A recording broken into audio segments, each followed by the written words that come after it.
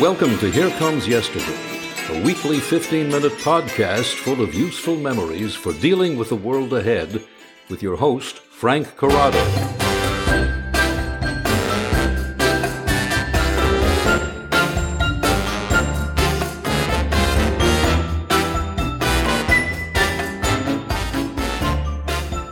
It may not be a great pickup line, but it is a classic icebreaker question. What are your hobbies? With engaging distractions like the internet and streaming services these days, I wonder if people have real hobbies anymore. Hobbies were once about what you wanted to do instead of what you had to do. Research shows that TV and movies are at the top of the list of spare time activities these days, followed by reading, then working out, then arts and crafts, games, and do-it-yourself stuff. The easiest way to categorize hobbies might be those that are active and those that are passive. People often think of hobbies as passive, stamp collecting, for example, but there are many hobbies that are active as well. Working out, woodworking, quilting, painting, scrapbooking are typical examples. My thought has always been that people should have both active and passive hobbies. My father, when he had spare time in the winter, loved to paint little plaster figurines. My mother, especially in her later years, had a wonderful collection of fans, which she collected on various trips around the world. Those fans were once featured in the Ocala, Florida Public Library, where she and my father lived for a decade after they retired. When my brother was youthful, he collected and mounted exotic butterflies and moth. Boy, they were quite a thing to see. Some people turn their hobbies into income-producing activities. You notice that whenever you go to a craft fair, painting, photography, woodworking, leatherwork, so on. My first attempt at collecting was pretty lame. When I was a kid, my mother gave me her matchbook collection. I've continued that occasionally over the years, but somehow lost the most valuable matchbook in that collection. One from an Atlantic crossing on which the King and Queen of England were passengers. The matchbook had a photo of them on its cover. I have no clue what happened to it. I do have my own collection of matchbook covers, which includes many restaurants and bars I spent time in the smoking era of the last century. I go through those matchbooks occasionally to recall pleasant times. I switched over to collecting coffee mugs back in the 70s. I have, or maybe had, a Starbucks coffee mug from the days when it was just a little store in the Pike Place Market area in Seattle. A couple of my mugs may be worth something, but I must say I've never seen coffee mugs on Antiques Roadshow. I still collect them, though, but don't have them really displayed anywhere. When I used to travel a lot, I would bring home for my kids toy cable cars from San Francisco, or totem pole tchotchkes each time I was in the Pacific Northwest.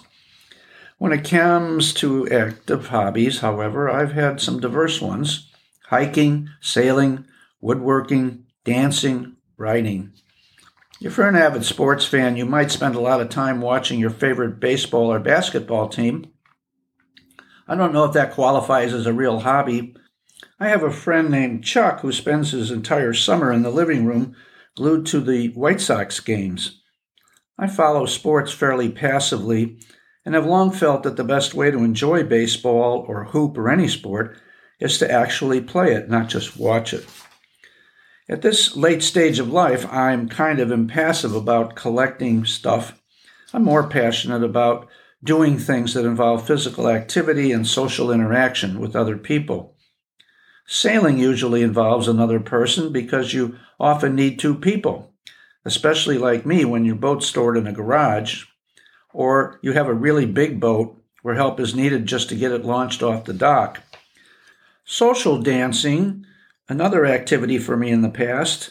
I spent a whole decade plus involved in the tango world, and it is definitely a group activity, is a wonderful way to get out and interact with people. That goes for learning any kind of dance steps, whether it be West Coast swing or clogging or square dancing. They're all fine. I picked out somehow the most challenging of social dances, the tango. I've often thought and said that tango is the second most exciting thing a man and woman can do together. I hope to do an entire podcast on tango sometime soon, but I would note that there's too much of my time that was spent in tango trying to learn difficult steps and too little time enjoying the dance itself. Any kind of social dancing, but tango more so, is always about connecting with your partner. I scratch my head when I watch these international dance competitions on TV. There's virtually no connection. It's like a couple of Barbies going back and forth. But if you watch the winners in Olympic couple skatings, for example, the winners usually are those that not only have skill, but a special connection with each other. Maybe they're brother, sister, husband, wife, romantically involved. Anyway, furniture making, which I got involved in for a decade or so, is generally solitary, but it is very engaging. You're constantly busy. My specialty was arts and crafts furniture, and it was very therapeutic. My taking up woodworking came as a result of a Boy Scout project back in the 80s, where we came up with an idea that our kids could make Adirondack chairs and sell them for a fundraiser. I had some old plans that I got from a newspaper, and we built dozens of these chairs, painted them with a bunch of Scout fathers helping out.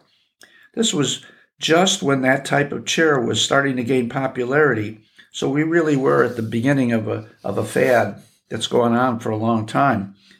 My son Joe and another Scout father ended up on the cover of our local weekly newspaper after 8 of the chairs were purchased by a Hollywood production company that was filming the movie A League of Their Own at an old country club in South Chicago.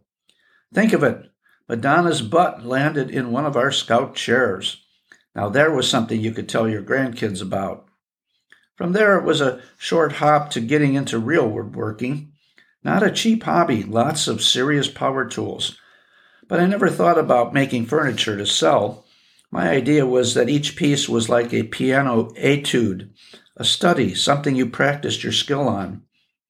I kind of lost interest after a bunch of years when a loose lever on one of those expensive tools resulted in a slice being taken out of my left forefinger, and I had to go to night surgery at a local hospital to save it.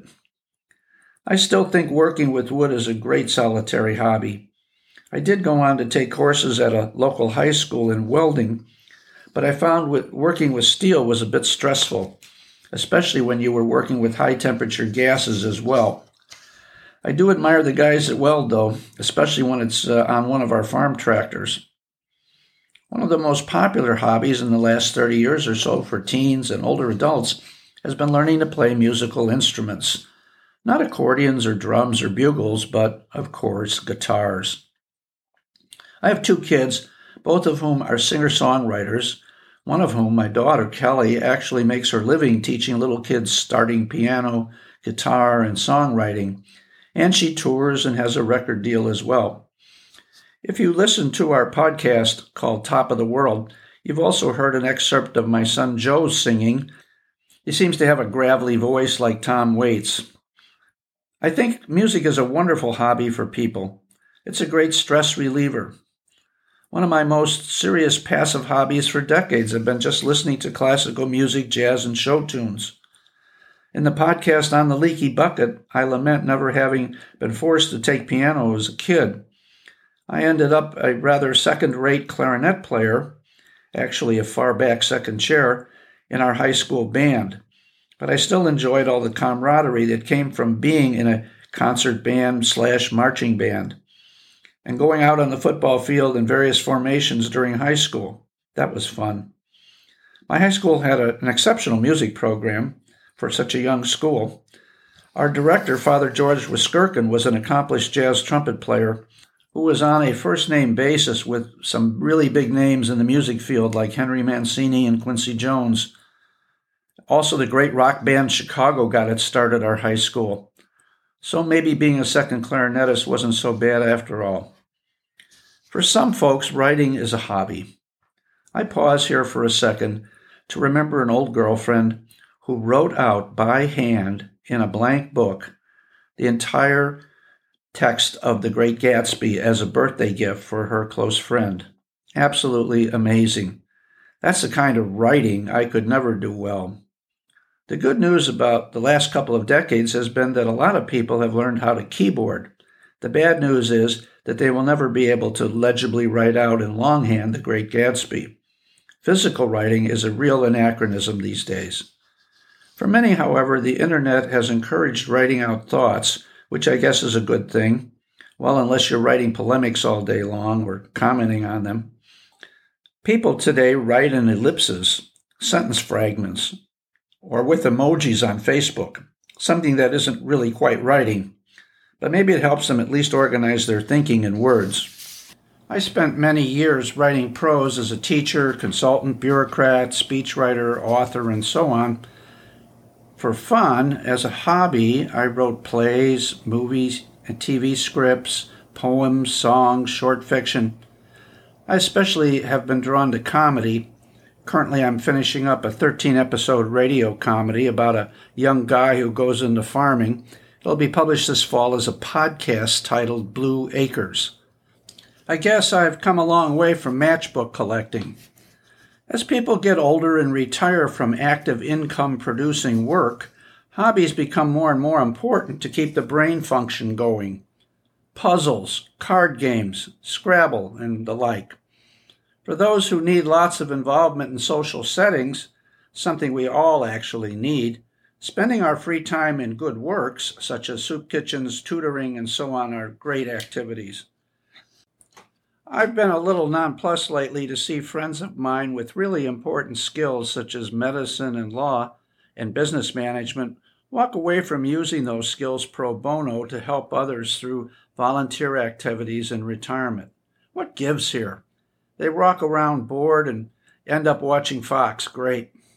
Of course, I haven't mentioned one of the most popular of all hobbies, gardening. I grew up in a family that owned a garden center and have been surprised to see the business grow so exponentially over the years. While lots of lawn services are visible these days, there also seems to be more and more people who are out on their hands and knees working in the garden. So to conclude, get off your butt and find something interesting to keep you active. And don't forget to first turn off that smartphone. That's it for now.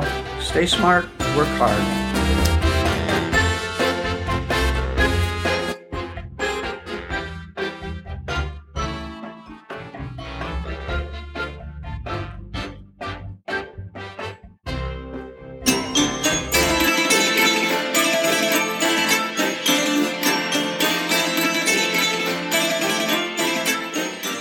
You've been listening to Here Comes Yesterday, a podcast full of useful memories for dealing with the world ahead. Your ideas and reactions can also be very useful. Contact Frank Corrado via email at corrado@c4m.com. That's CORRADO at the letter C, the number 4, the letter M.com. This is Mel Zellman. Thank you for listening, and catch us next time.